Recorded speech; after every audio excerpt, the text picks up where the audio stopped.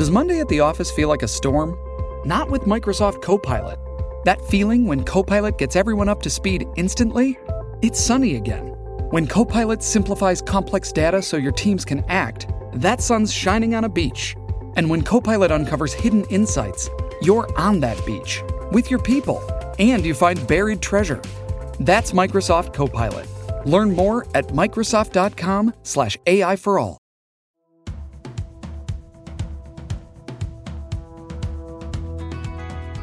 Hi, I'm Wendy Wilkerson from Idalou, Texas, and I'm a data analyst.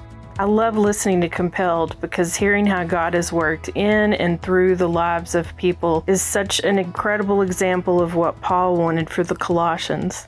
Our hearts being encouraged, are being knit together in love, and are knowing Christ. Enjoyed today's episode.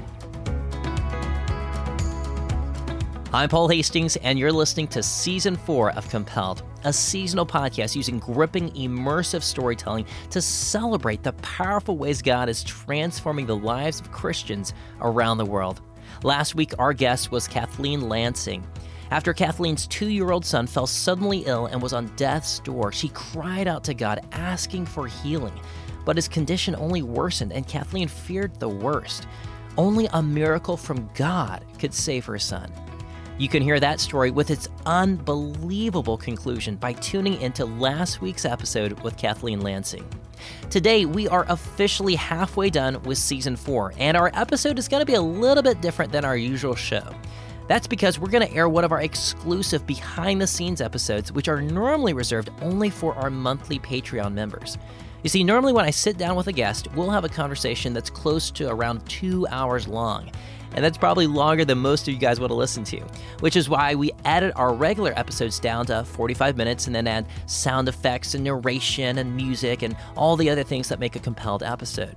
But that also means that there is a ton of great material that we end up trimming out. Stories, insights, teaching, and more that we normally have to make the hard decision to leave out due to time constraints. But our behind-the-scenes episodes include all of that material. We still do some slight editing to remove interruptions or bathroom breaks, but for the most part, it's pretty close to the original interview. No narration, music, or sound effects. It's just a conversation. So normally, only our monthly Patreon members get to hear these special behind-the-scenes episodes. But this week, we want to share a special one with you. Our guest is Hannah Overton. She was a regular mom of 5 kids from Corpus Christi, Texas, who was falsely accused of murder and sentenced to life in prison. We originally published her story during Season 2 as Episode 16 of Compelled, but now you can listen to our entire interview right now. And just a reminder, if you have been blessed by listening to Compelled, would you prayerfully consider partnering with us financially and help us continue bringing these stories to life? When you join as a monthly Patreon supporter, you'll get access to all of our behind-the-scenes episodes, as well as access to our regular episodes 1 week early every single week. And of course, we accept one-time contributions as well. To get started, visit compelledpodcast.com and click the button at the top that says Support Our Work, or click the link in the show notes in your podcast app. Here's a quick word from our sponsors, and then we'll jump into our behind-the-scenes story with Hannah Overton.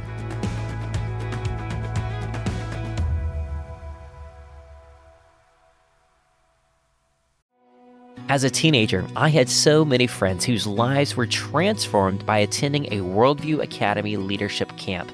For many of them, it was the highlight of their summer because it was such a spiritually engaging experience. And today, Worldview Academy's mission continues. If you have a student between 13 to 18 and you care about equipping them with biblical truth so that they're prepared to stand firm and engage with the culture, then Worldview Academy is what you're looking for. Worldview Academy's week-long summer intensives cover topics in apologetics, servant leadership, and evangelism, all while building deep friendships with like-minded students. Your student will engage with 25 hours of interactive teaching, addressing questions like, how do I know that the Bible is true? Does God really exist? Who defines what is right or wrong? And what difference does that make in my life? Since 1996, over 42,000 students have called this one of the best weeks of their life. And with 18 summer intensives all across the country, there's certain to be one near you.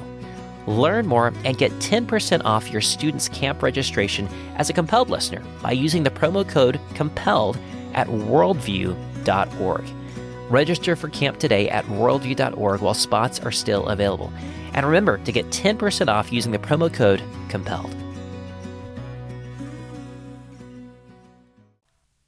Okay, you've been waiting very patiently now. So with no further ado, here's our raw interview with Hannah Overton. Okay, well, I'm here in the studio today with Hannah Overton. And Hannah, you have a very unique story about God's redemptive love through your life. And in many ways, it's kind of the story about you being imprisoned unjustly and then being released, exonerated, but thriving through that entire experience.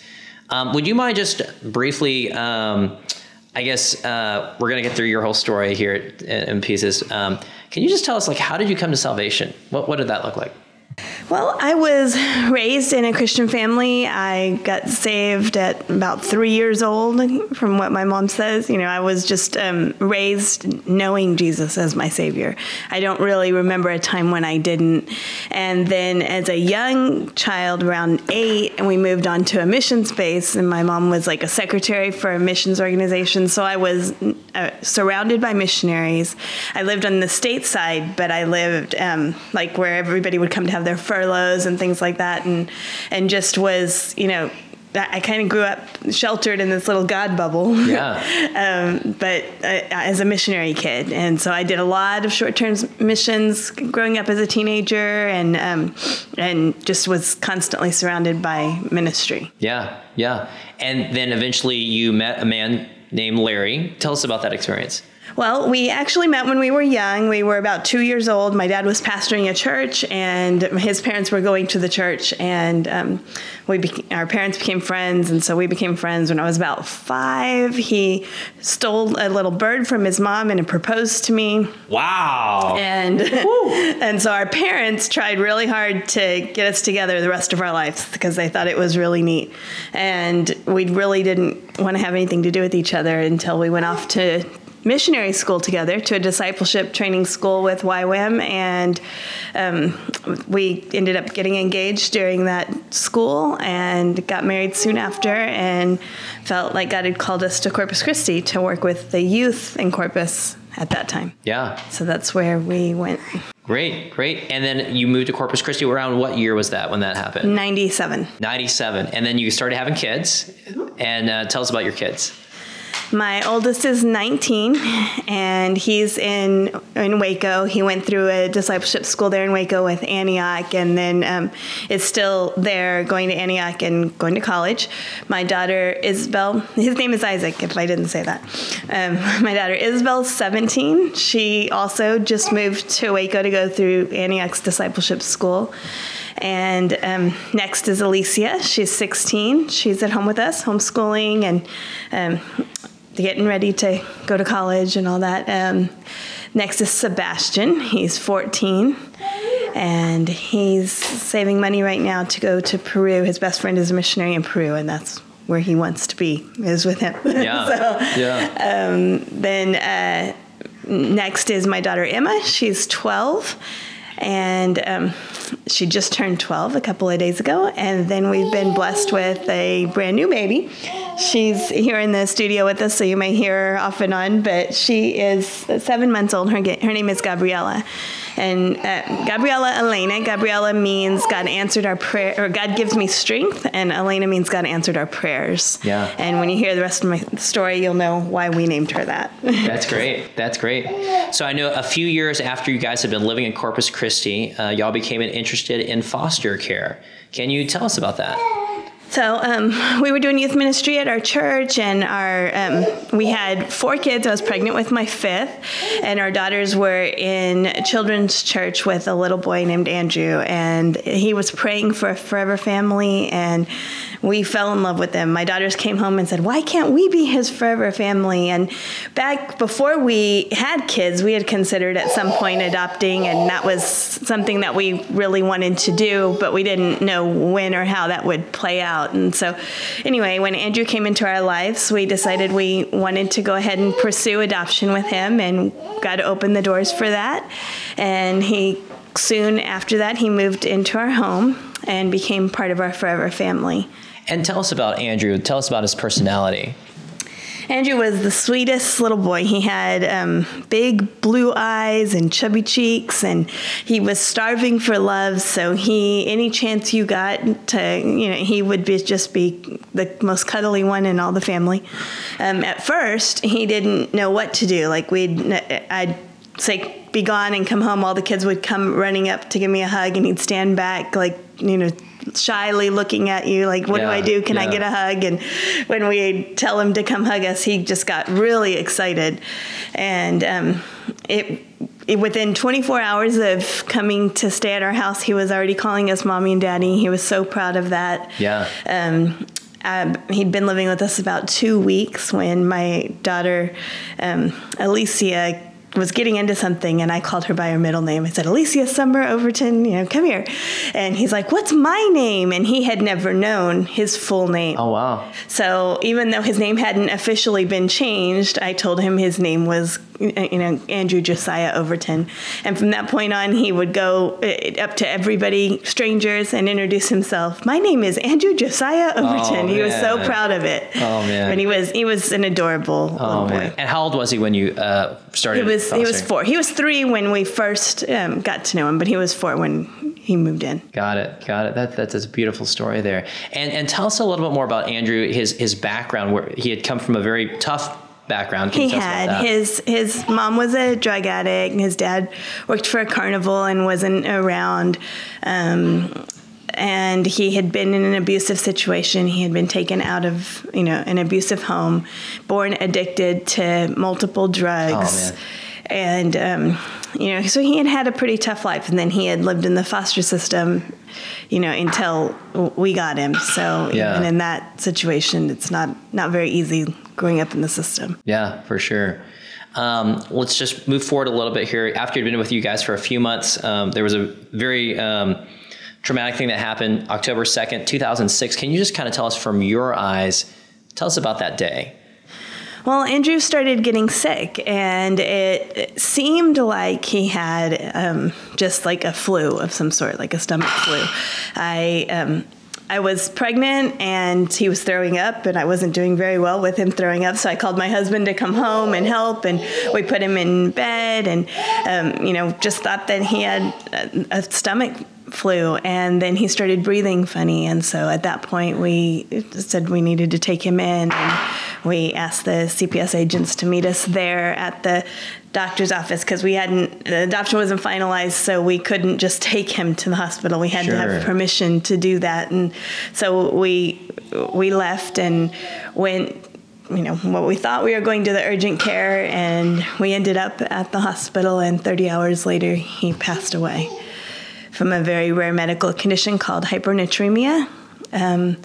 It causes some weird symptoms in your body. It's high levels of sodium. And so in the process of that, the doctors not really knowing what was going on, there was a lot of miscommunication, misconceptions, and very quickly some different conclusions were come to, people came to conclusions that were not true. And my husband and I were accused of abusing Andrew and then causing his death. And I was charged and then later convicted of capital murder in his death. Yeah. When Andrew passed away at the hospital, did it even cross your mind that, you would be blamed? No, we were, when he passed away the next day, but when we were at the hospital, we were all praying for him and, just desperately, praying for our baby to get better. And my pastor's wife was at a pastor's wife's conference in California, and she had all these pastor's wives stop and pray for him. And somebody sent me this scripture verse that says, I can't think of it. Psalm 37, 5 and 6. Commit your way to the Lord, trust in him, and he will do this. He will make your righteousness shine like the dawn, the justice of your cause like the noonday sun.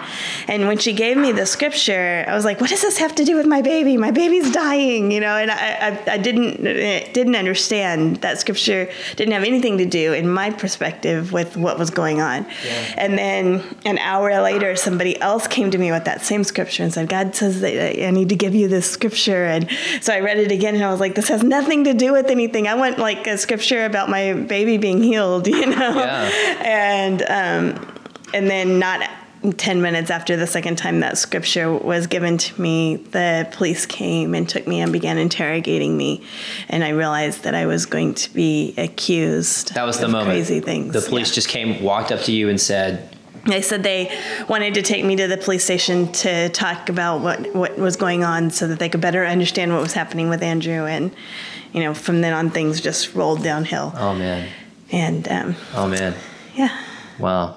And so the trial happened, and it was a jury trial. It was. And at that trial, do you believe that you were in any way targeted at all? Yes. I mean, there was proof of my innocence. That when we went to the urgent care center, Andrew vomited at the very first place that we went. That vomit had been saved, and I had been asking for it for days and days and days, months. I'd been asking, where is that? Because I knew it would prove my story was true. They were saying that I had force-fed him 23 tablespoons of Zatarain seasoning, and I knew that if they tested that vomit, that it would show that there was none of that in his system.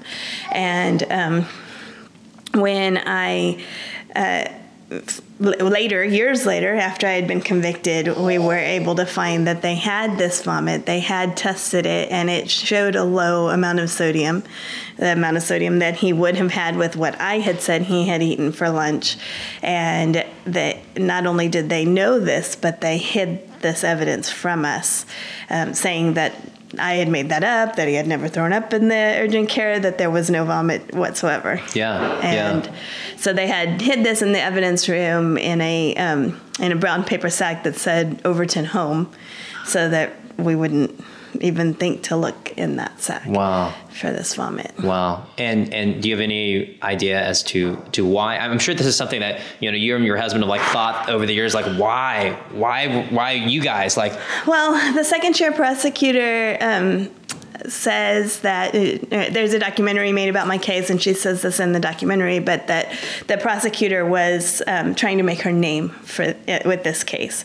So, I choose to believe that in the beginning that she wasn't, just making this, just coming at me, but that she already, once she had gotten the results from this and realized that she was wrong about her theory, that the ball was already rolling, and she was like, but this is, this has got a lot of media, and this is a big case, and I can make my name off of that. So she continued to go with that. Oh, man. That's, my way of, believing that happened. I don't know. I haven't ever spoken with her, but I know that she knew, and that she continued to pursue, a conviction. Yeah. Yeah. Along with that, there was the top nephrologist in the world that deals with salt poisoning cases and different things like that, and he was there at my trial wanting to testify. Had he testified, the jury would have understood that even if he had been in the room, that the symptoms of what's going on look like a flu until the very end, and there's nothing that he could have done. He looked me in the eye and told me, I have 7 kids. I'm the top nephrologist in the world. If I was there, I would have done nothing different than what you did. Yeah. But he was not able to testify due to delays in the trial, and then a deposition that went crazy, and then so there were a lot of different things that made that not happen, and he should have testified in the trial. Yeah. That was one of the reasons that my appeal was granted, was that he should have been able to testify and explain to the jury that there's nothing that could have been done, and that he, because a lot of what I was convicted of in the end was taking too long to go to the hospital, not that that I should have done something differently. And the jury members were polled after the conviction and asked if they actually believed that I had done anything intentionally, and nobody believed that. But what they did believe was that maybe I should have gotten there quicker and moved faster. But they didn't have the whole testimony that showed that, any normal mother would not have run to the hospital when their child threw up. Sure. And that was the only symptom that he had until we did go to the hospital. Sure. Well, was there any point during the trial when, it crossed your mind like, hey, I don't think we're going to win. I think we're going to lose. Like, did that cross your mind at all during the trial? Of course, I was scared, but because probably I had been raised on a missionary base, I had seen God step in and save the day so many times. I had watched as, money was provided the day before something was needed. And I just expected that God would come in and save the day on my time schedule, and he did. I'm here able to have this interview with you, but he didn't do it on my time schedule. So the morning that I left before my, verdict, I didn't even, I kissed my kids goodbye, but I didn't prepare them for that I might not come home. I didn't expect that I wasn't going to come home. In your heart, you thought... I was totally shocked that I was convicted. Yeah. Because I'm sure you thought that truth would prevail, right? I mean, that's... Right. I believed in the justice system. I believed in, which in the end, like I said, I am here. So the justice system, the appeals process is there for a reason. And thank God that it is, because I'm here. But, I believed that truth would prevail and that I would not be convicted. Yeah. So then when the jury came back and said, hey, we find you guilty, what literally happened at that point? Like, what were the thoughts going through your mind? I was in complete shock, and I don't remember the next 5 days. I was totally in shock. My attorneys came to the police station with me, and they tell me stories of in the county jail, the sheriff actually let them stay with me for hours, and I was crying, I can't do this, things like that. But I don't remember it. I was totally in shock. Yeah. Wow. So my oldest was 8. He was 7 when Andrew passed away. He was 8 when I was convicted. And my youngest, Emma, was 7 months old, which is the age of my baby now. Yeah. So I was still nursing her. I was actually, during the trial, the judge had given permission for us to take nursing breaks so that I could stop to feed her. That part of the reason I had no clue that I would be convicted, because everything was just being taken care of to the extent that I could take care of my kids as much as possible. Yeah. And so I had a 8-year-old, a 6-year-old, a 5-year-old, a 3-year-old, and a 7-month-old. Yeah. That I left at home with my husband. Wow. And he was facing charges also. After I was convicted, he was offered a plea deal. Well, the doctor that took care of Andrew before he was in our home, when he was in the foster system, was also in the emergency room the day that Andrew was taken to the emergency room. And he was told by the prosecution that he would be able to testify. Now, what he wanted to testify about was that Andrew was not a perfectly healthy child, that Andrew had health issues that could have caused this. And he was not able to testify, and he was hidden in a back room. And so in the end, when I was convicted, he was very upset that he hadn't been able to testify, and he stayed there at the courthouse until he could talk to the judge and talk to the media and say I was not, this lady wasn't given a fair trial. In the midst of all that, the DA's office offered my husband a plea deal, and he didn't take it at first because they were trying to get him to plead guilty, and he said I couldn't plead guilty because he hadn't done anything. And after a few months, we found out that my case was on hold. My appeal was on hold until he actually took a deal of some sort because we were charged together. And so they worked out something to where he could plead no contest and be able to stay home with the kids and take care of them. And so he got adjudicated probation for a negligence charge, which he didn't do either, but he was able to plead no contest so that my appeal could continue and he could stay home with the kids. Wow. I guess you weren't there or you don't remember this, but do you know how did your children respond? Like, how did your husband break the news? How did Larry tell the kids, Mom's not coming back?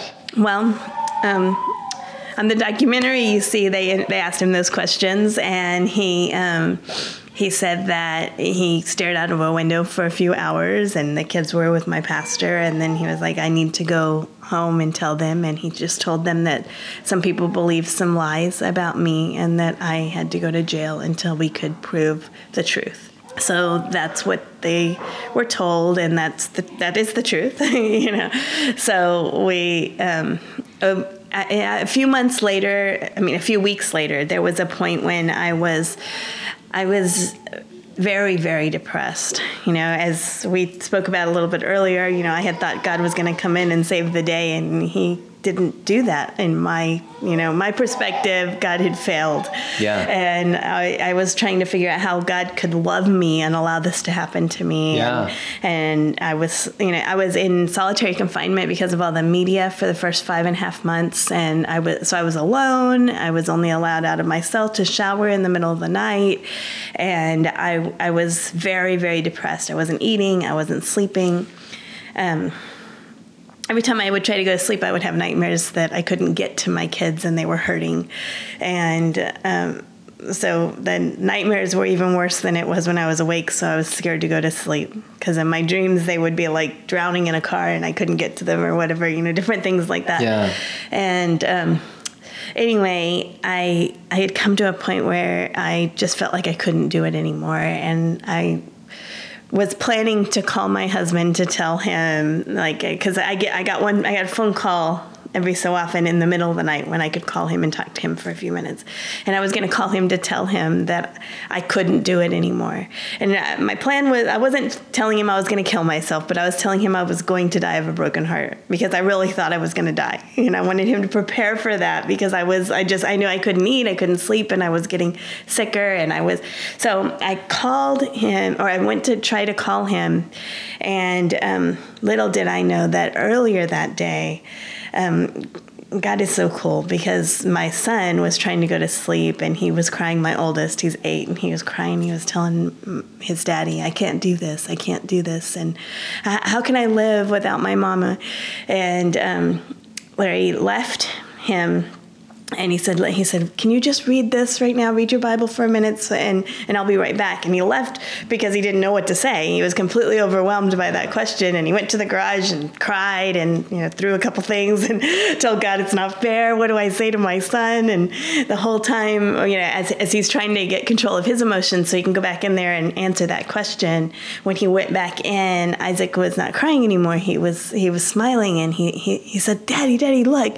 And he opened up his Bible that Larry had told him to read for a minute. He says, it says right here, I can do all things through Christ who strengthens me. And in that childhood faith, you know, he read that and he believed that. And he said, we can do this. Yeah. And he said, you need to tell Mama when she calls, tell her that the Bible says we can do all things. And so when I called ready to tell Larry that I was going to, you know, die of a broken heart, before I got that out, he was able to tell me that story about how, you know, God says in his word, I can do all things through Christ who strengthens me. Wow. And, you know, that helped carry us through. Wow. That's a really powerful story. I'm starting to tear up here, y'all. Like, ooh, that's it. Are you okay? So I'll be honest, last night before, you know, I knew I was going to come and interview, you know, so I'm like, you know, researching and doing it. And we'd been doing this like for the week and everything. And last night I had this nightmare that I was being sent to prison unjustly and that I couldn't tell my family. And it was so weird, you know. And then you too had a nightmare also related to this as well. I mean, I think what you're describing is the nightmare scenario of every parent. Yeah. Every parent, every spouse, right? This would be truly a nightmare. You mentioned you were able to make a call to your husband every once in a while. Describe for us, how frequently were you allowed to even communicate with your kids, your husband at all? How did that work? So while I was in county for that first 5.5 months, I had, in the middle of the night, they would let me out of my cell and I could make a choice between taking a shower and making a phone call. But it was sometime between 12 and 6 a.m. So it was, I never knew when that was going to be, whenever the officer decided to let me out. And I had to make that choice. So if I wanted to make a phone call every night, I could, but then I couldn't take a shower. So that's kind of where that was at when I was in the county jail. Now, when I was transferred to the maximum security prison where I would spend the next 7 years, they didn't have a phone system there yet when I first got there. And so you could sign up to get a phone call, but if you did, you would get 5 minutes on the phone every 90 days. Well, when I have 5 kids, it's worse than not making a phone call, because you don't have time to even say hi and you're getting off and then the kids are crying. So I never did that. Can you repeat that? You said 5 minutes every 90 days. That's the way it was set up at first. Now, about 3 years into my sentence, they got a phone system in the state of Texas, and so now offenders are allowed to call as long as you have money. You can sign up for phone calls, and you can call as much as whenever the day room is open. So on regular basis, after that happened, I would call every Tuesday night and talk to all the kids and Larry and everything. And then I also called my pastor's wife once or twice a week also. It was very expensive, so that's, unless there was something, going on, that way, like I would call for birthdays and things like that, but I would just call once a week unless there was something going on. Now, just recently, a law was changed and the prices have gone down, and now I have people that call me about once a week, and it's much more manageable. Yeah. But while I was in there, it was pretty expensive when they did get it, and prior to that, they didn't have it at all. So during the first, 3 years before they had the phone system, what was your communication with your family? About once a month, my husband would bring the kids up for a 2-hour visit through Bulletproof Glass. He came every weekend. The church helped pay for gas and watch the kids and all kinds of stuff so that he could come. And he came every weekend, and we had contact visits. So we would sit at opposite sides of a table, but we could hold hands. But because my case involved a child, I couldn't have that with the children. So I had to see them through Bulletproof Glass. And he brought them up once a month. It was a 6-hour drive both ways. So with 5 kids in the car, once a month was all that he could handle. Wow. So while you were in prison, you mentioned this evening that you had where you were just going to give up, and that was while you were still in county, I think. So when you were transferred to maximum security prison, what was the moment when it really crossed your mind, like, I'm in prison and I'm going to be here the rest of my life? Like, was there a moment like that? Well, I never thought I would be there the rest of my life. That scripture that I talked about earlier, I felt like God gave me that promise, and he gave it to me before I even knew that I would be, accused of anything. Yeah. And then throughout the years prior to my trial, after my trial, and letters, people that had no clue of that story that I had just told you kept sending me that scripture. Yeah. And so God just kept reiterating that promise to me. And I did believe that God would prove my innocence. I had no clue how long that would be, if that would be 2 years, 20 years, but I did believe that he would eventually prove my innocence. And there was definitely a time when I realized I was in a maximum security prison. When I first walked in the door, I was met by somebody who's now a good friend of mine and a believer, a sister in Christ now, but she was not then. She was a pretty scary woman, and she was screaming out fresh meat, and she ended up being in the bed next to me and proceeded to scare me half to death for the next couple of weeks. And my very first night, I watched someone get into a fight and was sent to the hospital, blood everywhere. And so I was definitely greeted with a this is real life in a maximum security prison. But God is so good because he surrounded me by a group of women that had been in the prison for a long time, most of them close to 20 years. And they this meant they had settled down, but it also meant that they knew the ropes. And they surrounded me and protected me and like took me in kind of to like their family. And, you know, one of the ladies was like, she's never going to make it if we don't take care of her, and convinced the other ladies to help take care of me. And, you know, they got into fights for me. They made sure I ate and slept and different things like that. But God had his hand in that, not just for me to protect me, but for those women, because each one of those women now has a relationship with Christ. None of them were saved when I first got there, but God had a plan, and every one of them is now saved. And it was neat, like one of the last ones that got saved, the whole time I was in there, she would do Bible studies with me, but she would always tell me I cannot give control over to God.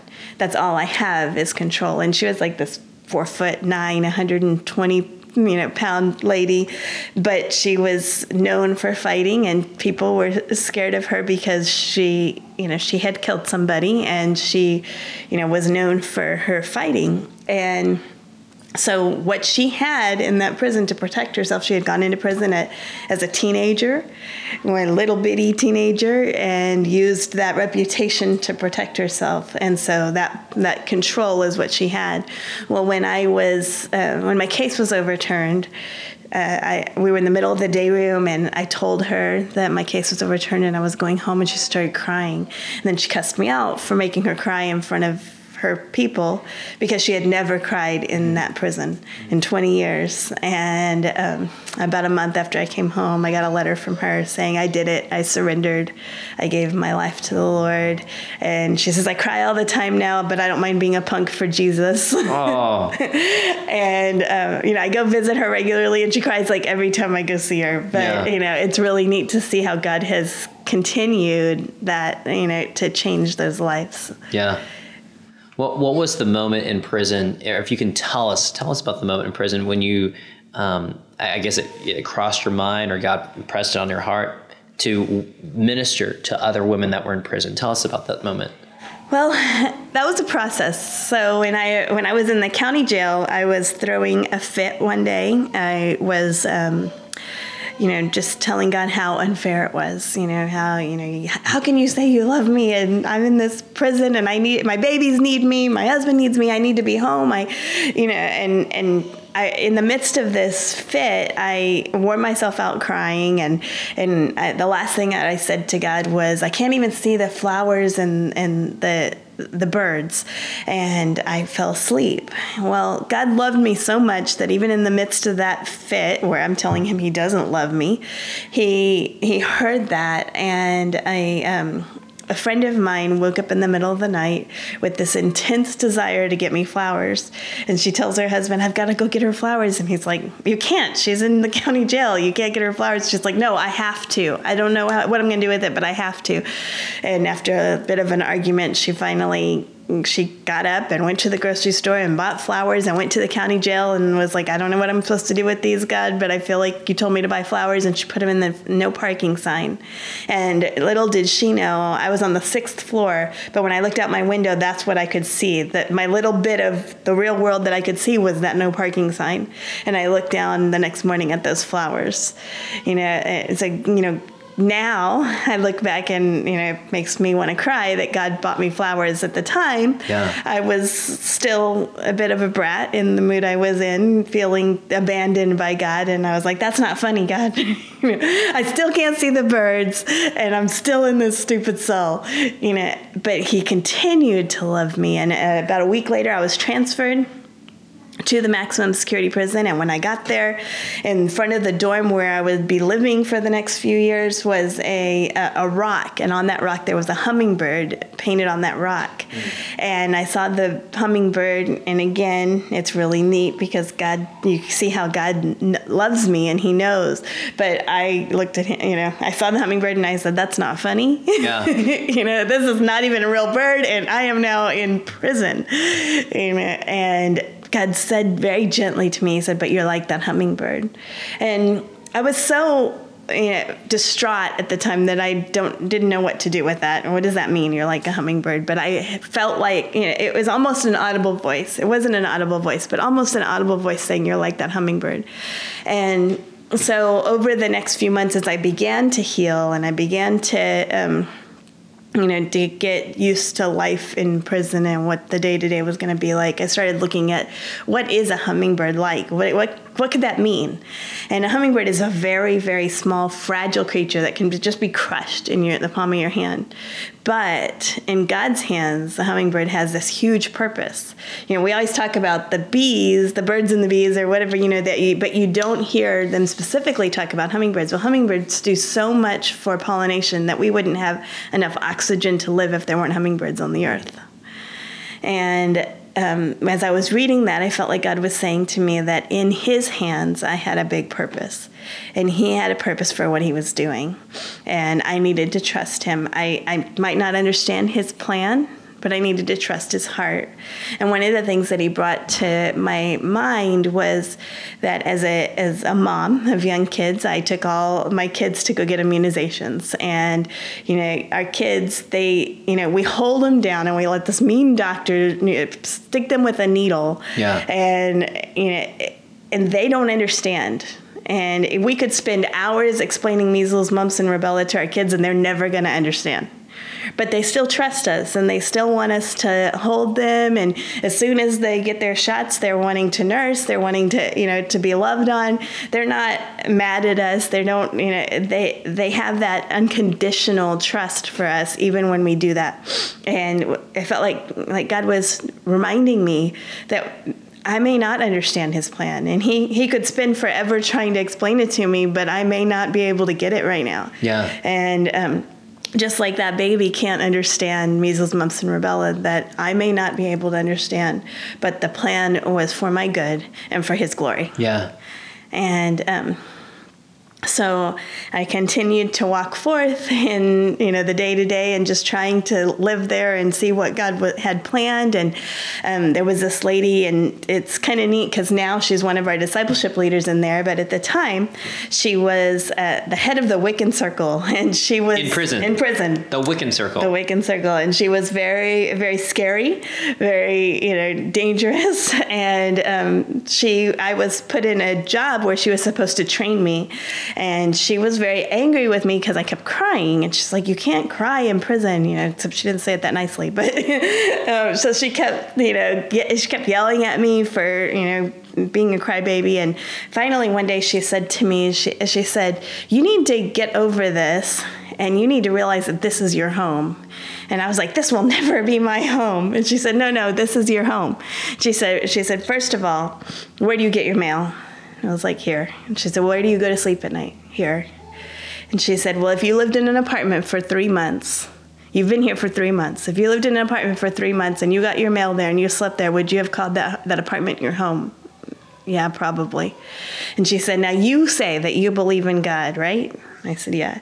She's like, so if your God is so powerful, then he's got some purpose for you being here, or he wouldn't have put you here. So either you believe in him or you don't. Is this your home or not? And I was mad at her. I was like, how could you say that to me? This is not my home. And so I went back to to my dorm after work, and I was telling God all about how this wasn't fair. And I opened up my Bible, and in Acts, there's a place in Acts, and I can't remember the exact address right now, but there's a place in Acts that says that God decides exactly when and where you are to live. And I opened it up to that scripture, and I was like, oh, wow. Okay, God. Yeah. And it was like God was telling me, I am in control, and I did decide exactly when and where you were to live. Yeah. And you have to give in and realize that this is my plan for you right now, and there's a purpose. And so at that point, I repented for being so upset, and I was like, I don't know that I can ever call this home, God, but I understand that you have me here, and that there's a reason for you having me here. So I began to get to know some of the people more, and a couple of my friends were just really, really hurting, and I realized that I had a hope that they didn't, and I began to tell them about that hope that I had. And as I began to tell them about that hope, I asked my pastor's wife to send in a Bible study, and there's a Bible study called Healed and Set Free that I had been teaching at my church at home before all this happened, that was just about giving God a lot of your hurts. And it was a study that God had used to prepare me for the situation I was in. Now when I look back on it, I see that. But I asked her to send that study in, began doing it with a couple of ladies, and then more people asked to join, and just kept growing. When it started out with 2 ladies, by the time I left was about 100 ladies doing the studies. Wow. So different people from, my church would send in the studies, and the different groups of people would get together and do them. And it just kept growing and growing until, at first I was leading all the studies, and then it got to be too many that I couldn't do that. And we could, inside the prison, you can only get together in groups of 4.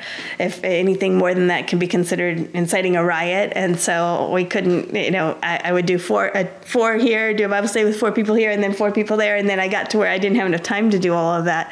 And so other people were doing the studies, and it just continued growing. And after I came home, it's continued.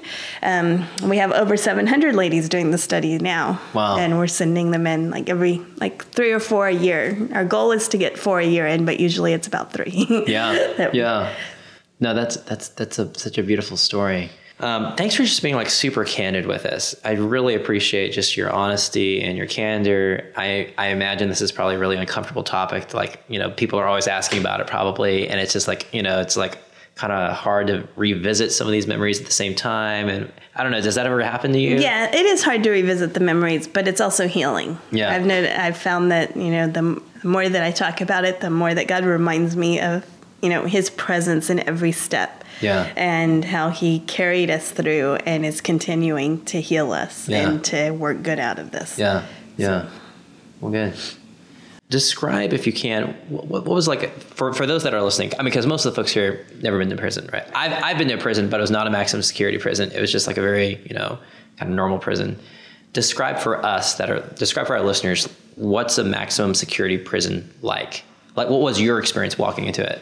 Okay, so the unit that I was on has dorms of 102 women in each dorm. So there's, the dorm that I was in, there were 102 women. There were 4 lines of beds. So there's, 25, rows of 25 beds, 102 altogether. And then there's, 7 toilets and 7 showers, and everybody shares all that. And, an officer there all the time watching to make sure that everything is okay, or to at times, yell and scream and tear up everything, or, you never know what the officer's going to do. There's, you're only allowed to have a 2x2 box of belongings. So everything you own has to fit in this 2x2 box. That means if you get pictures sent in from the kids, they have to fit in that box. If you want conditioner, it has to fit in that box. So you provide your own toiletries? You do. The state of Texas provides 5 bars of Lye soap, 1 roll of toilet paper, some tooth powder, which is like baking soda in a cone cup, and a toothbrush and a black comb. And that's, if you want anything more, if you want deodorant, if you want shampoo, things like that, you have to have money to purchase them through their commissary.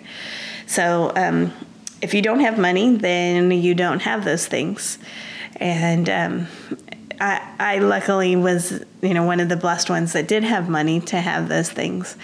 And so every couple of weeks, you have the opportunity to go to the commissary, and you can go and buy those things, but you have to stock up for a couple of weeks on whatever you have, whatever you need from the store, and it has to fit in that box, or or you'll get a disciplinary case. Is theft a thing that happens in prison, or is that? Yes, theft happens a lot on a regular basis.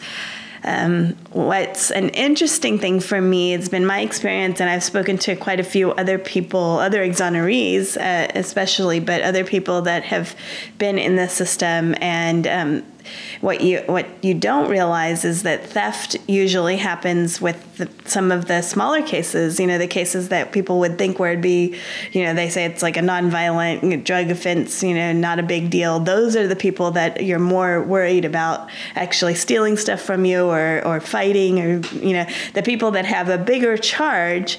I could sleep better with a murderer next to me, because a murderer isn't going to wake up one day and they didn't just decide to kill somebody that day and they're just going to kill people every day. That's usually their circumstances that led to that, and it was a one-time offense and it'll never happen again. Whereas somebody like with a drug addiction, that's an addiction, and they continue to act out on those behaviors.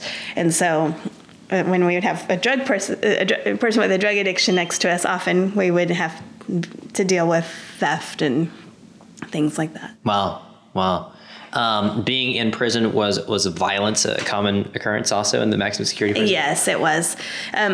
I've heard it's a whole lot worse in the men's prisons, of course, because men often tend to be more violent than women. But it was a daily occurrence. You did deal with violence. You got to realize too that you've got 102 women stuck in this little bitty room with. In the summer, there's no air conditioning. It's like 115 degrees in that dorm. They are, they're away from their loved ones. They're out of their comfort zone. They get very frustrated with each other, and so that's why it tends to be violence there. And what percentage of the women would you say were there for life or had a life sentence? On the unit that I was on, I would say maybe 30%. 30% had a life sentence, and the other women had what would be the minimum sentence normally? A year. A year. Really? Wow. And then also describe to us when you first walked into prison, what were the sights and the sounds that you saw? What did it look like? What did it smell like? So there's metal and concrete everywhere. There's nothing, I still to this day, I'll go into a store and I touch everything soft, because there was nothing soft. Everything's metal and concrete. And then it smelled horrible because they don't have shampoo, don't have deodorant unless they have money. And then you've got 115 degree weather in the summer. So it smelled really bad in there. The sounds, I told you that I was greeted with someone screaming fresh meat, so that was a pretty scary sound in the beginning. It was pretty crazy. Yeah, wow. If you're a recent college graduate or getting ready to graduate but don't have a job already lined up, then what would you think about moving overseas for 9 months and living in a foreign country, receiving spiritual discipleship, and gaining professional skills? If that sounds too good to be true, it's not. It's actually the Global Ambassador Program from ELIC, which has connected Christians to opportunities around the world for the last 40 years, specifically through English education. You'll live with a group of other like-minded Christians your age, either in Tunisia or Thailand, and learn how to engage and serve people from an entirely different culture. Some of those ways might include teaching at a local school, hosting an after-school program, serving refugees, or by volunteering with a local ministry. And you'll get the chance to visit a couple other countries nearby, as well as make lifelong friendships and memories. And if you've never done anything like this before, then don't worry. The experienced team members at ELIC will walk with you every step of the way. If anything I just mentioned sounds intriguing to you, then sign up for an exploratory call. There's no cost, it's just a conversation. Get started at elic.org. Again, that's elic.org.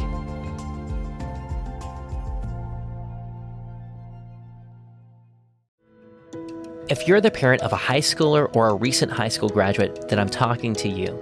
Have you ever been concerned about your students' career prospects or their financial future after high school? Or have you looked for ways to help them bolster their faith in the Lord as they pursue the next chapter in their life? Whether it's through continued education in college, jumping straight into a career, or working in the trades, Unbound trains students just like yours to thrive wherever God calls them. Unbound teaches young adults how to engage with the real world by equipping them to own their purpose, serve others, and live resiliently for the glory of God. They accomplish this through an intentional mixture of live events, practical skills training, and project-based education. And with programs available for students still in high school or post-high school, Unbound is ready to help your student prepare for what comes next. I personally know the team at Unbound, and they are excellent at what they do. And they enjoy listening to Compelled every week, which is probably why they've been one of our longest-running podcast sponsors. Learn more at beunbound.us/compelled. Again, that's beunbound.us/compelled.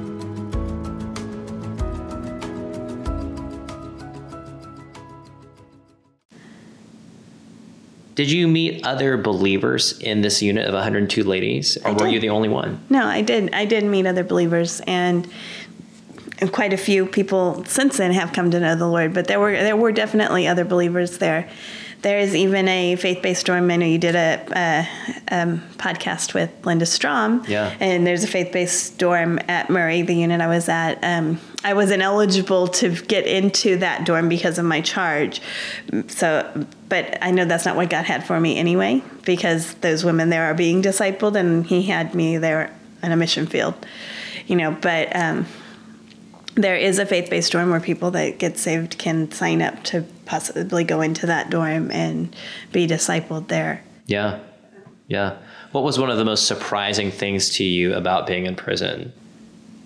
Wow, there's lots of surprising things. Yeah. I think in the end, probably the most surprising thing is that some of these women are like family to me now. Yeah. When you think of prison, you think it's scary. You think of, you think bad people go to prison. Not only bad people go to prison, first of all, and we are all bad people. The Yes. Bible says that, everyone falls short of the glory of God. There's always something that makes us fall short. And, God is bigger than someone's mistakes. And I've learned that there were just so many people there that were just amazing women of God. And that were amazing friends that are now like family to me. And that was really surprising. But it's really neat also. Yeah. I think that's such a powerful point you just brought up, that all of us, regardless of, if we're in prison or not, all of us fall short of the glory of God, right? And from an earthly perspective, some people are in prison or not, but from a eternal perspective, every single one of us is destined to an eternal, damnation in hell. Yeah. And that, there's not something about us that makes us somehow better than other people, right? Right. I think that's just such a powerful point. Yeah. And as I go through, a lot of times when I share, I tell stories of, some of my friends' stories of how they got there, and people are in tears a lot of times hearing these stories because, this person, let me just share one. Yeah. My friend Lucy, she has a 50-year sentence, and she was 6 years old when she started getting sent across the border, bringing drugs across the border. Her dad would send her by gunpoint across the border, and she was his mule, basically. And at about 9, her mother died, and she was forced to take over all the positions that her mother took in the household and continued to bring drugs over at the same time. At 19, she was on the state side, and she had just completed a drop-off for her dad, and she was stopped by what she thought was immigration. It was a homicide detective, and he was asking her, did you do this? Did you do this? Her English was very sketchy, but she understood what he was saying, and she thought that he was talking about her drop. She was on the wrong side of the river. She just dropped off drugs. Yes, I did it.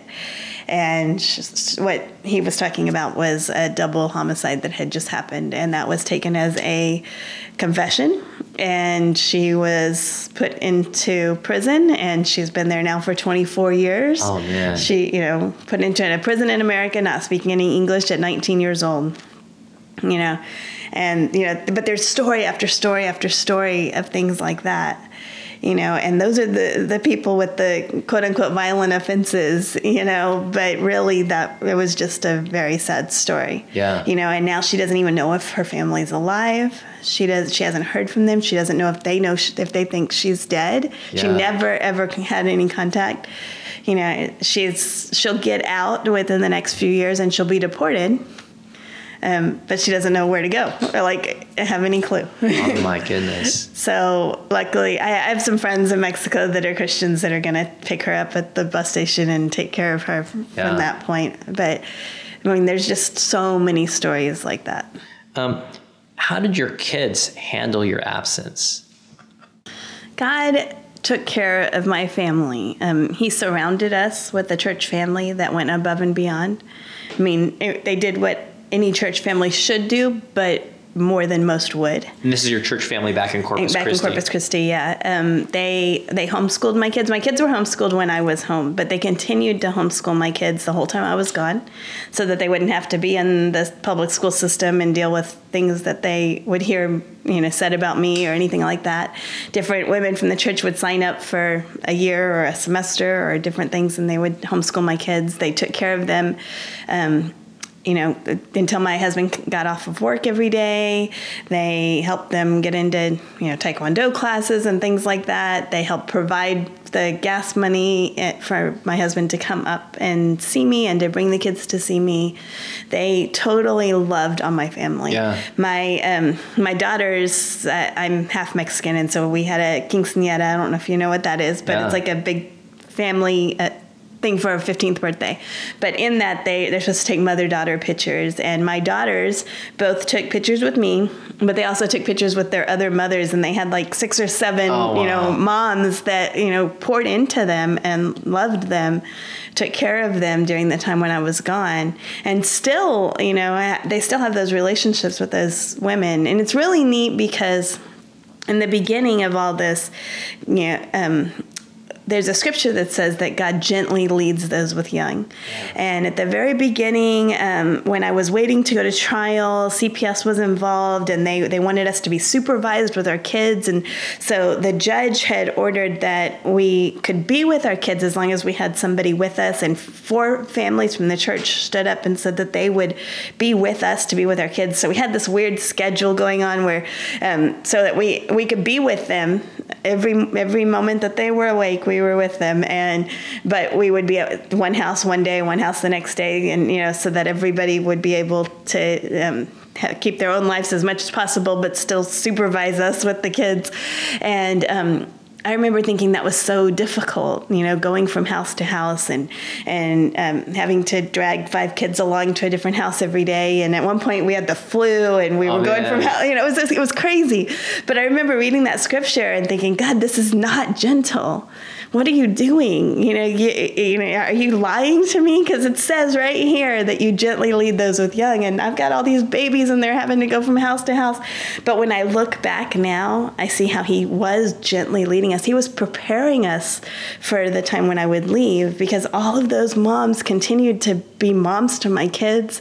Yeah. They got to get used to life at their house with me there.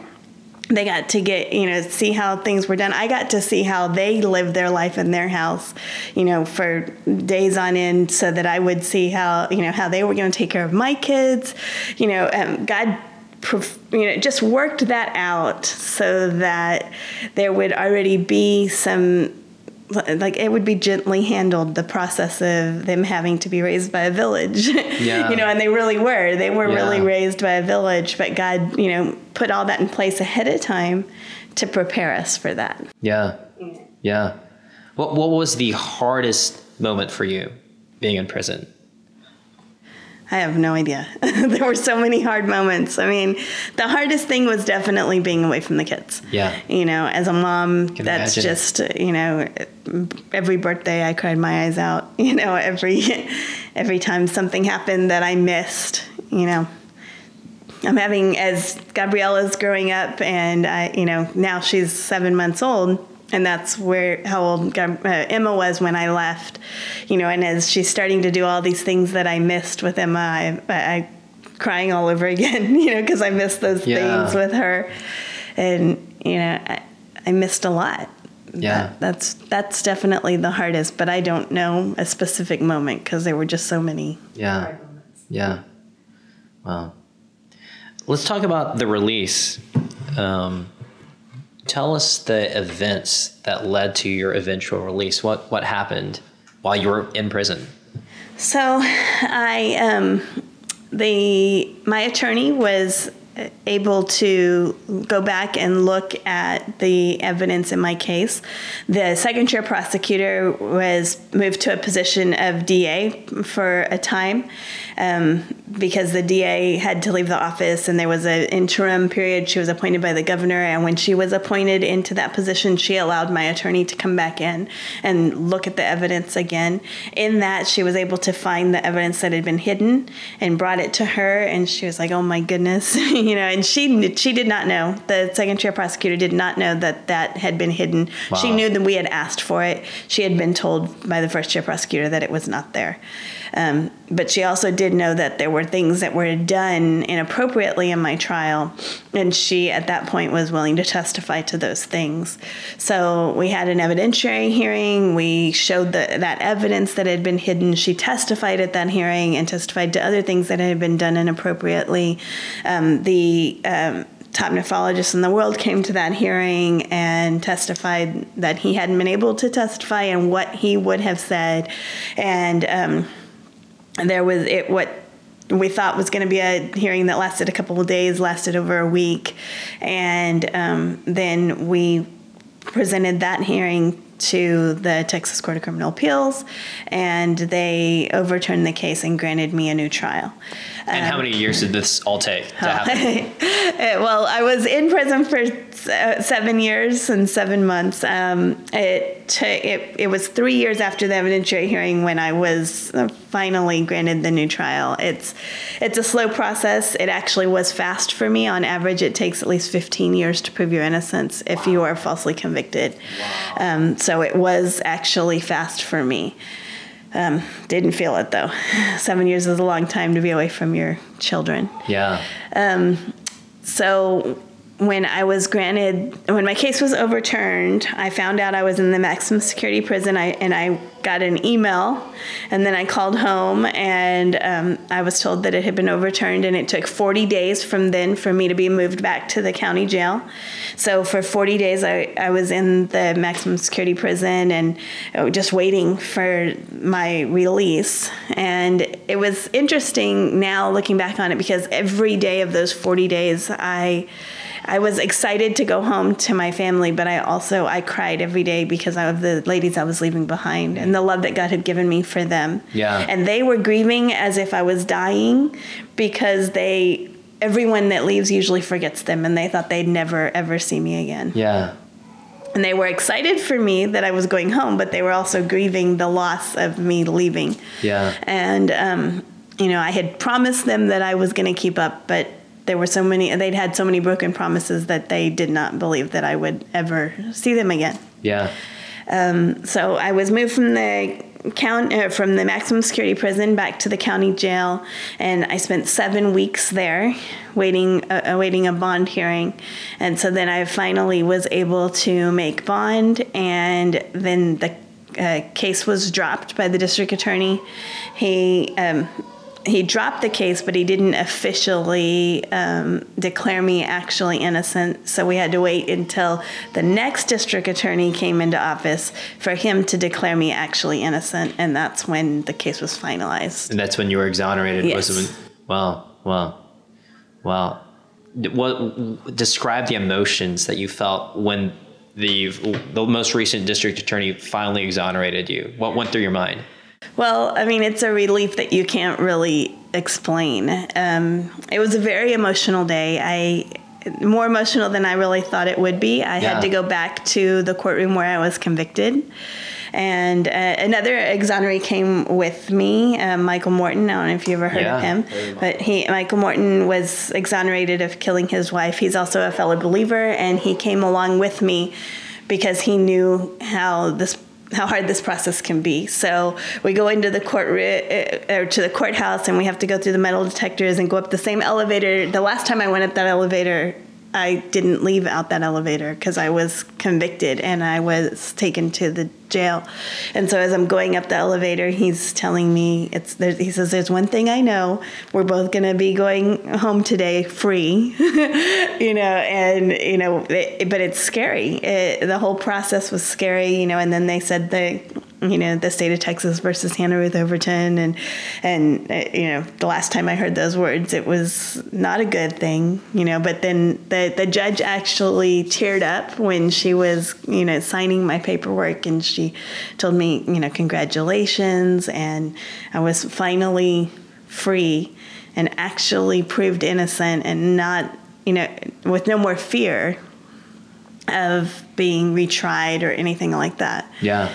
And that was definitely something in the process as I was waiting that I was very scared of. I didn't believe that I would ever be convicted again. I knew that the evidence was out that proved my innocence, but I thought I might have to go back to trial, and I was really scared of that process and how I would handle it.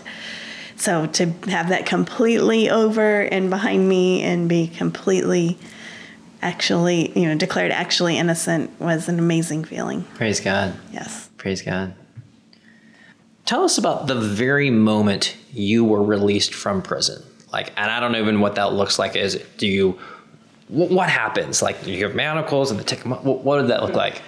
Okay, so they called my name and told me that that I was gonna be released, and came to my cell. I was back in the county. I was in solitary confinement again because of the media. So they came to my cell and opened the door, and I had a friend that had been in the maximum security prison with me that was there. And so I asked if I could give her my stuff, and I gave her my shampoo and stuff like that. The officer allowed me to do that. And then I was taken out to meet my attorneys and was able to meet them. And we went out this back way because there was a lot of media. Went and met my attorneys, and my husband was in the car. And then we went to one of my attorney's offices where my kids were waiting for me. And my mom and my brother and a whole news crew and all that kind of stuff. Yeah. And there was a gag order, so it was really weird because we had all these news crews, but they couldn't talk to us.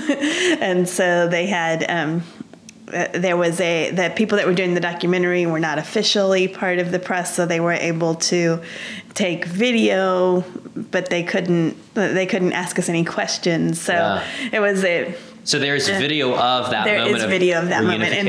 In the documentary, there's video of all that. Wow. So that was really neat. Of course, getting to hug my kids for the first time in 7 years. For the first time. Yes. Including your daughter, who had been 7 months old when you had left her. Yes. Yes. Well, at one point, they... I had an officer while I was there in the prison that made a mistake and allowed me to have a contact visit for... on Mother's Day. And so I had one contact visit with her when she was, I don't know, maybe 18 months old, something like that. Wow. But other than that, yes. Wow. And what were the emotions like? Was it overwhelming for you? Completely overwhelming. It felt like a dream. And my kids say the same thing. They kept thinking they were going to wake up, it's all like a blur, and definitely feels like it was a dream. And it was, for the first couple of weeks, it was just all, none of us really slept. It was just crazy. Yeah. Just like a dream. And it was right at Christmas time. So we had Christmas, and my brother proposed to his fiance during that time, so it was all really a neat, but felt like a dream, definitely. Wow. Like a heaven on earth experience kind of thing, like that type of joy. Yes. And what year was that? That was in 2014. 2014. So December of 2014. Wow. So just 4 years ago. Yes. Wow. So just 5 years ago, you had been in white in a cell still. Yes. Even now. Wow. Isn't the mercy of God just so kind of beautiful that way? Yes, definitely. Wow. So then tell us about, you said that when you were leaving the maximum security prison, a lot of the ladies were mourning because they thought, oh man, we're never going to hear from you again. And, you'd been a blessing to them in prison. So what kind of transpired between leaving prison finally and now Because I know that you still have an active ministry to women in prison. What does that look like? So while I was in prison, I felt like God was laying on my heart that this was supposed to continue after I left. I didn't know really how that would look and what God was doing because I didn't know when I'd be leaving, but I felt like God had, told me that it was supposed to continue after I left. And I even, in the process of waiting for a decision from the court, I was so anxious that a friend of mine had helped me starting to draw house plans for my dream home if I ever got out, and so I was built, in doing these house plans, I had done plans for a home for women that came out, and my thought was that as knowing that my kids were growing up, that probably they would be able to live there and then grow up and move out, and it would be there for the ladies as they came out.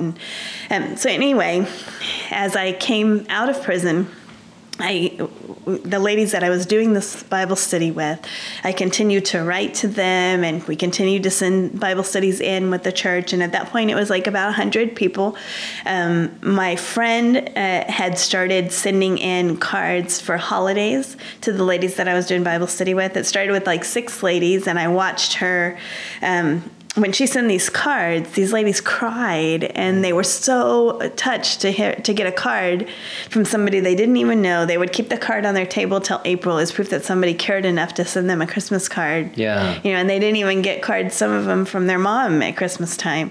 And so as I saw how much that meant to them, I told her, and she continued to, she made a commitment to do that for every holiday. So she started doing that, for all the ladies doing Bible study. And as it continued to grow, she continued to do it. She got other ladies from the church to help her sign all the cards and stuff so she could send out, 100 of them for every holiday. And that has continued. And when I came home, I had on my heart to add a pen pal ministry to that. So our goal is for every lady that's doing the Bible study to get them a pen pal, a Christian mentor that will write to them at least once a month and just encourage them. And sometimes that's just a scripture verse. There were times when I got a card with a verse on it that said nothing else, and I gave that card to somebody, and that verse was what kept them from committing suicide that day. Wow. So, just explaining how important that is to people and encouraging people to sign up to be a pen pal to somebody that's in prison. And you may not get a letter back because they might not have the money to buy stamps, but just to know that they get mail once a month is life-changing for some of them. So we added a pen pal ministry to that. The Bible study ministry has continued to grow, and what was 100 women when I left is now over 700 women that are doing the Bible study. We started a nonprofit organization called Syndeo Ministries. Syndeo is a Greek word. It means bound with them. In Hebrews 13:3, it says, "Remember those in prison as if you were bound with them. Those suffering as if you were suffering also." The reason I picked that name is because I was bound with them, and I could never forget. But even more than that, the scripture wasn't just written to people that have been there. It was written to all believers.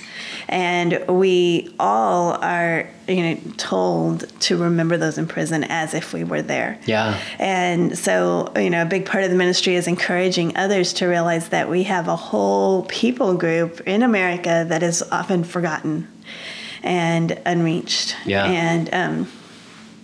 And so with Syndeo Ministries, we now send in the Bible studies regularly. We publish the Bible studies, and the one that we're sending in right now is one that my kids actually wrote. It's a devotional on the fruit of the Spirit. And so my kids spent last year, we homeschool, so one of our courses was a creative writing course, and that's what we did is we wrote a book and published it. So it's called The Fruit of the Spirit, and it'll be available on Amazon and through our website next month. That's awesome. So but the ladies will also be doing that study as part of a series, and so they do a series of Bible studies, and whenever they complete the study, they get a certificate for themselves to keep, because many of them don't have anything like that, maybe haven't ever completed anything, some of them, and also one for parole to show that they're doing something to better themselves. Sure. And so we do the Bible studies, we do the pen pal ministry, the holiday cards. We also are in the process of building a transitional home that'll house 25 ladies, and we'll do a year-long discipleship school. So that school will have, if they commit to come to the school, they'll have parenting courses, anger management, Bible study courses, entrepreneurship courses, hospitality, all different things to help them prepare for life after prison. Yeah. One of the things that I realized coming out, I had all the support in the world. I had a church family that loved me. I had a family that loved me, and I still was completely overwhelmed.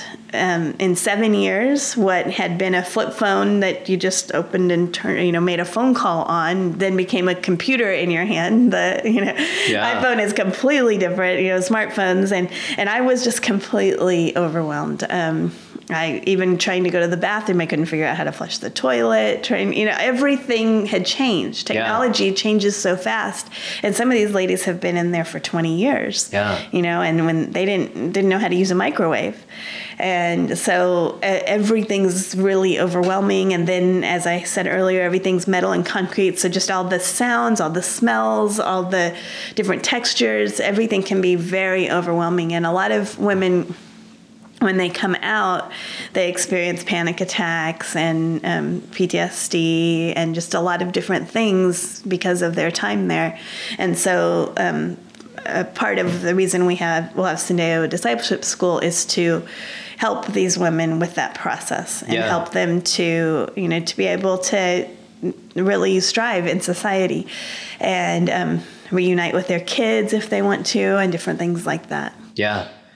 And how many women do you think Syndeo reached in 2018? Oh, wow.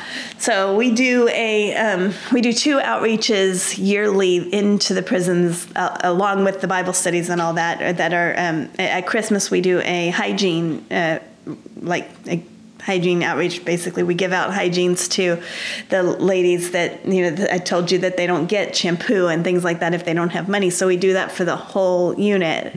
And this year we did 12 units. So we gave 6,000 ladies hygiene products. And in the summer, we did water bottles and cooling towels. We've already been asked this next summer to add 2 more units to that. So it'll be almost 8,000 women that we'll be doing in our summer outreach. Wow.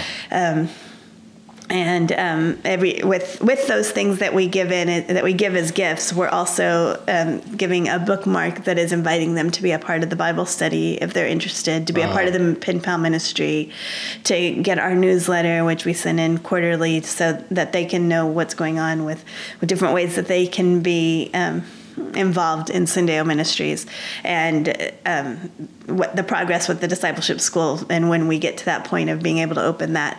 We need about $60,000 more to be able to continue to finish building the home for the ladies, and then it'll be ready to open. Our curriculum's all ready and everything, but we are building as God provides. We feel like God's led us not to take out a big load and build it, but to just build it as He provides. So we're just waiting on donations to come in, and as they come in, we have skilled laborers that have committed to come and build.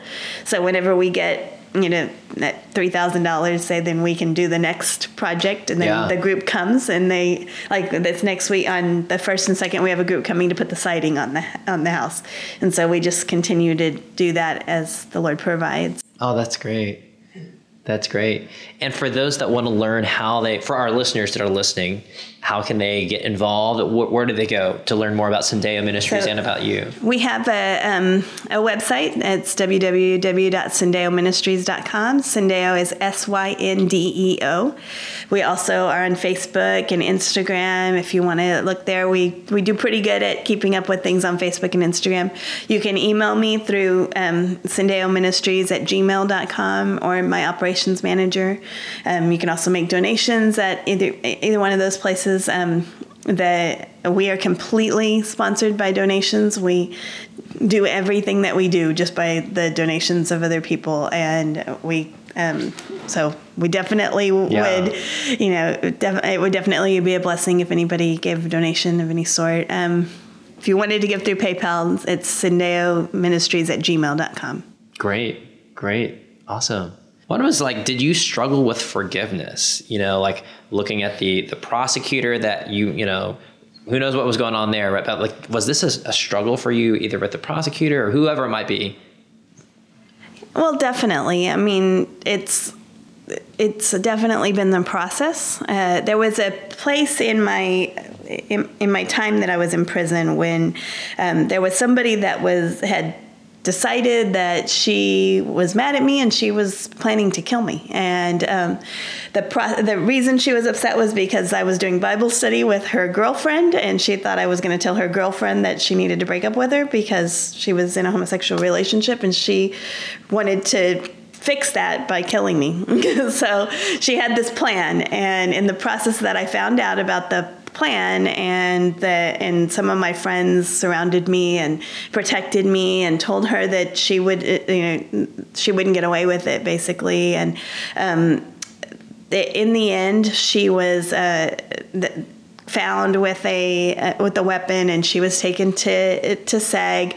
But in the process of all of that happening, I was looking around at all the women in the dorm, and everybody was so excited by all this drama. My life was in danger, and they were excited about all the drama of the situation. And even my friends that were trying to protect me, they were still like hyped up by the drama. And in looking around, I asked God, I was like, I don't want to be like these people. How do I not end up like this?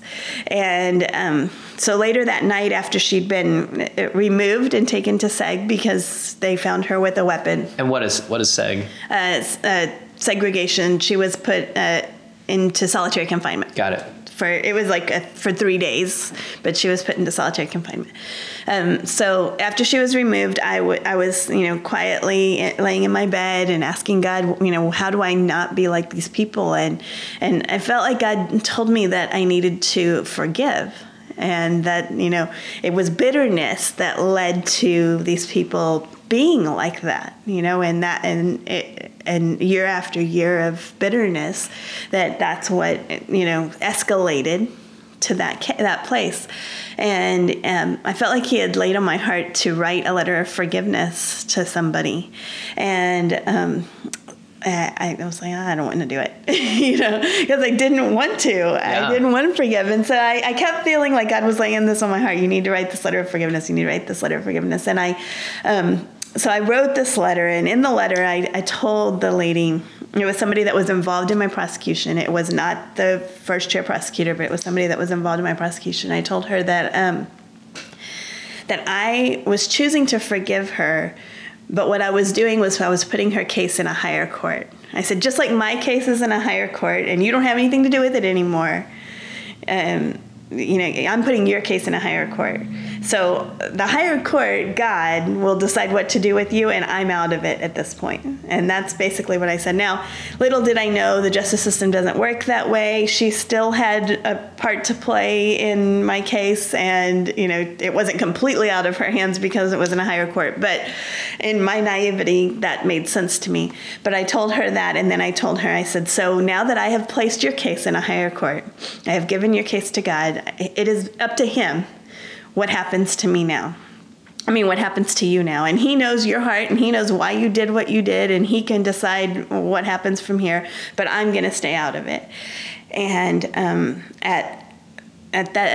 along those same lines, I want you to know that just like Joseph said in Genesis, you did to his brothers, you meant evil from this, God meant something good. Yeah. And I quoted that scripture to her, and I told her some good things that God was doing out of it. I told her stories of people's lives that had been changed. And I told her, I don't know what's going to happen, but I know that God has good plans for this. And so I forgive you. And I wrote the letter, and I put it in the envelope, and I stuck it in the back of my box, the box that you keep everything in, because I didn't really want to send it. And God kept tugging at my heart. I told you to send this letter. And I'm like, no, that's all right. I don't want to send the letter. I wrote it. I obeyed. That's good enough. And after a while, I felt like he kept bugging me about it. So I get it back out, and I go to get ready to send it. I end up tearing it up because I really didn't want to send this letter. And so then I wrote it again. And during the time when I was doing this, all of this fighting with God about writing the letter, things were changing in the office where she was, and she ended up getting a promotion. And so I thought, well, there's no way that she'll get this letter from me now, because they're not going to give her a letter from a convicted felon. At the time, I was convicted, and they weren't going to give her a letter. And so I thought I was safe to send it. And so I sent it, thinking it would never get to her. And it did. It did get to her desk. And then she showed up at my pastor's office in tears, because God used it to change her life. And she's now a Christian. She's leading Bible studies in the courthouse. And, God used that not only to change her life, but to change my life. Because from that point, I saw what forgiveness could do. Yeah. And I saw, that he had a purpose for asking me to do that. And I was able to, that started the process of me being able to let go and forgive the other people that played a part in putting me in this situation. Yeah. Have you met with her in person since being released? I have. I've seen her a few times, and I've visited with her, and then invited her to the baby shower, and So I think that for those that are listening, I mean, no one in our audience probably has ever been to prison, and hopefully none of them will be. But I think for forgiveness, that's something that's going to be really important. That everyone struggles with that. Yeah. Another thing that I think a lot of people deal with is when God changes our plans. Can you speak to that? Well, God definitely changed my plans. I had 5 little ones at home. We brought Andrew into our home, which would make 6 little ones. I had this plan of growing, raising these kids and homeschooling and working in youth ministry, and that's what I thought I was going to do. In fact, about a year prior to that, my pastor's wife had asked me to lead a women's Bible study, that Healed and Set Free that I spoke about earlier. And I told her, I said, I'm scared of women. I don't want to, kids are one thing. I don't want to minister to women. I don't want, Yeah. And she's like, no, I feel like God's leading you to do this. And I'm like, nah, that's all right. And but God definitely had a plan there, and He used that to help me in that process, to get over that fear, and also to prepare me for what He had called me to. And our plans have definitely, the word says that man makes their plans, but God chooses our steps, and God had a different plan than I did, but it has been good, and it has been hard. There's been definitely some hard things in that plan, but he's worked good out of it every step of the way. Yeah. Yeah. And protected us in ways that we had no clue, and cared for us, and He's continuing to change lives. And the reality is that if one life is changed for eternity because of what happened, that it's worth it. But hundreds and maybe thousands of lives have been changed already, and God's continuing to do things. Yeah. So it is so worth whatever, we've gone through for what His plan is. For His glory. Yeah. Yeah. Was there ever a point when you regretted trying to foster Andrew? Has that ever crossed your mind? There wasn't. Our time with him was so sweet. I would never give that up. Now, I can't say that there's not times when I'm like, why didn't I do things differently? Why didn't I, as soon as he threw up, I should have rushed him to the hospital, or, things like that. But that's not realistic. Being a mom of, 6 kids with him in the home, that, you don't run to the hospital when one of your kids throws up. That's not realistic for that to happen. And, there's nothing that I could have changed. I spent many, many years trying to figure out how I could have done things differently, but there's really nothing I could have done differently.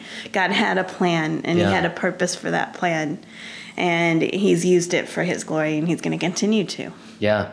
What would the Hannah Overton right now today say to the Hannah Overton 7 years ago or 10 years ago that was just about to enter prison? What would that conversation look like? I don't even know what I would say.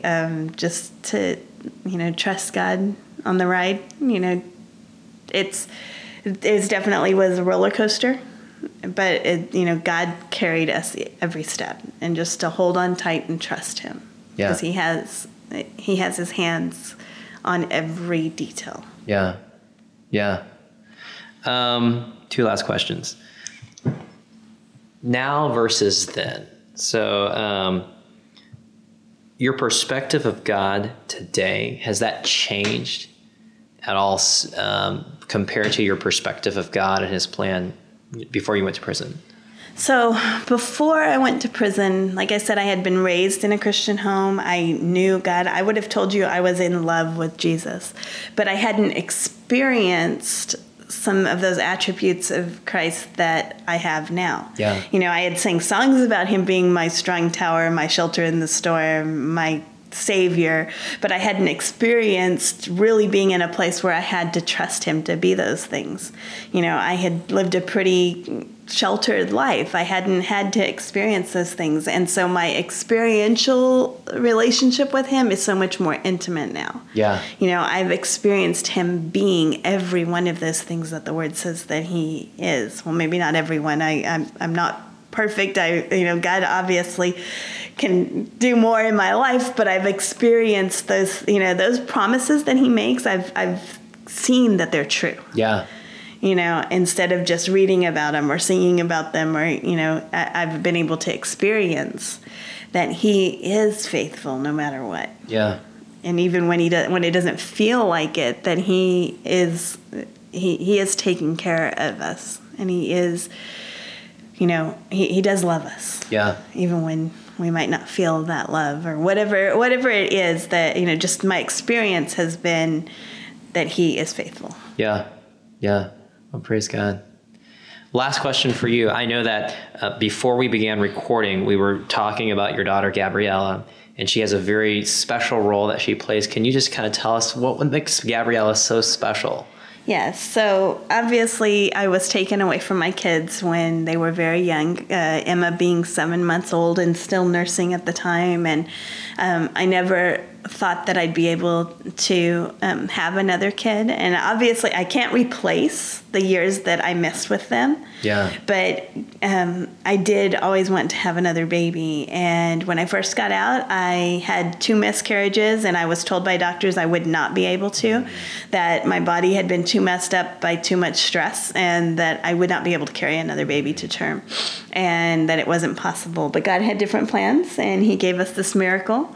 And she's been very healing for all of us. And it's really neat to be able to be a part of things that I may have missed with the other kids, and just to watch them love her. And she's spoiled, but she's definitely a very healing thing for us. And as I said earlier, her name means God gave me strength, and God answered our prayers. Yeah. Yeah. And her full name is? Gabriella Elena Overton. Gabriella Elena Overton. So Elena is spelled a little bit different. It's Hebrew, and it's Aliana, and it means God answered our prayers. That's beautiful. That's beautiful. Well, thank you so much, Hannah, for just coming and sharing with us your story. I just really appreciate your testimony. Also, for those that are listening, they can't see your contagious joy, but I think they can hear it. And as you've just been speaking and sharing with us for the last, couple hours here, I mean, you have just had a smile and this demeanor, that I know for myself, I think if I'd been through what you've been through, I know for a fact I would just, be full of like remorse and bitterness and, all these things. And it's by the grace of God. It's not me. On my own, I think I would be in a psych ward. Yeah. It's definitely God that has carried us. Yeah. Amen. Well, thank you. Our guest today is Hannah Overton. You can find more at SendeoMinistries.com. So the lady that was trying to kill me because of her girlfriend doing the Bible study, about 6 months later, she was brought back into the dorm. And I was really scared when I saw that she was coming into the dorm. And not only was she coming into the dorm, she was going to be put in the bed directly across from me. Oh, great. And I was really scared. So I'm like sitting on my floor in my little cubicle area where my bed is, and I'm crying, and I'm like, oh, what are we going to do? And my friends are all around there like, it's it's okay. We'll take care of it. We'll get her out of the dorm. We'll take care of you. And she comes in and she puts her stuff down, and she came to the edge of the cubicle, and she said, "Can I talk to you?" And I was like, sure. And she said, "No, come here. Can I talk to you?" And I was really scared to go over there, but I did. And I went to over by where she was, and she said, while I was gone, I started reading my Bible, and I became a Christian. Would you be willing to do Bible study with me? Wow. And I didn't know what to do, whether to believe her. I said, okay, I'll do the Bible study with you, as long as we can do it like in the middle of the day room, right in front of the cameras, And I started doing the Bible study with her, and she continued to grow in the Lord. And she's now at a completely different unit. She has a life sentence, and she's will spend the rest of her life in prison, but she's at another unit and leading Bible studies. Wow. And I get letters from people that she's led to the Lord now in this process. So God had an amazing plan in her life as well. Praise God.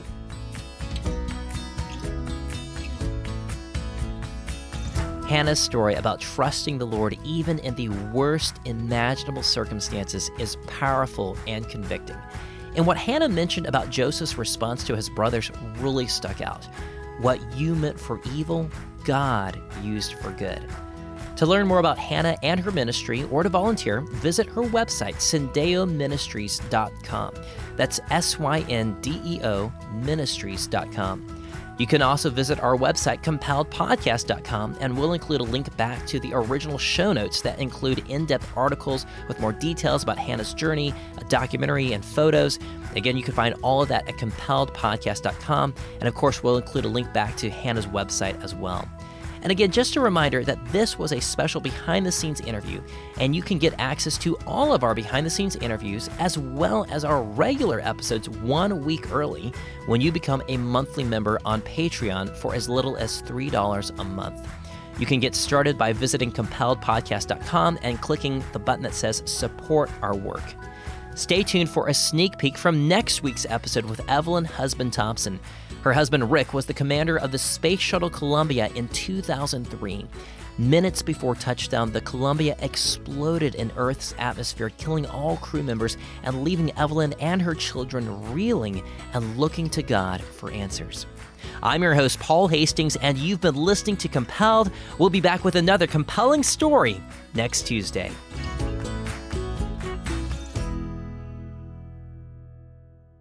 So we're standing there, and I'm holding Lauren Matthews' hands at this point, and we watch the clock count down to 0, and there's been no sonic boom, and there's no landing, and I don't know what to think. Laura and Matthew were not very talkative, but both of them said, "Is Daddy okay?" And I said, I don't know. I don't know what's happening.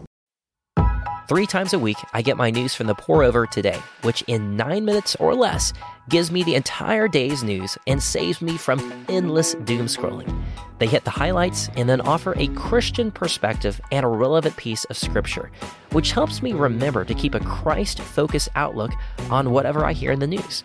And we already know it, 2024 is going to be crazy with a presidential election in America and ongoing wars in Ukraine and Israel, and who knows what's even going on with the global economy. In the midst of a tough, divisive year, I'm grateful to have the Pour Over keeping me informed of current events, but also rooted in Christ.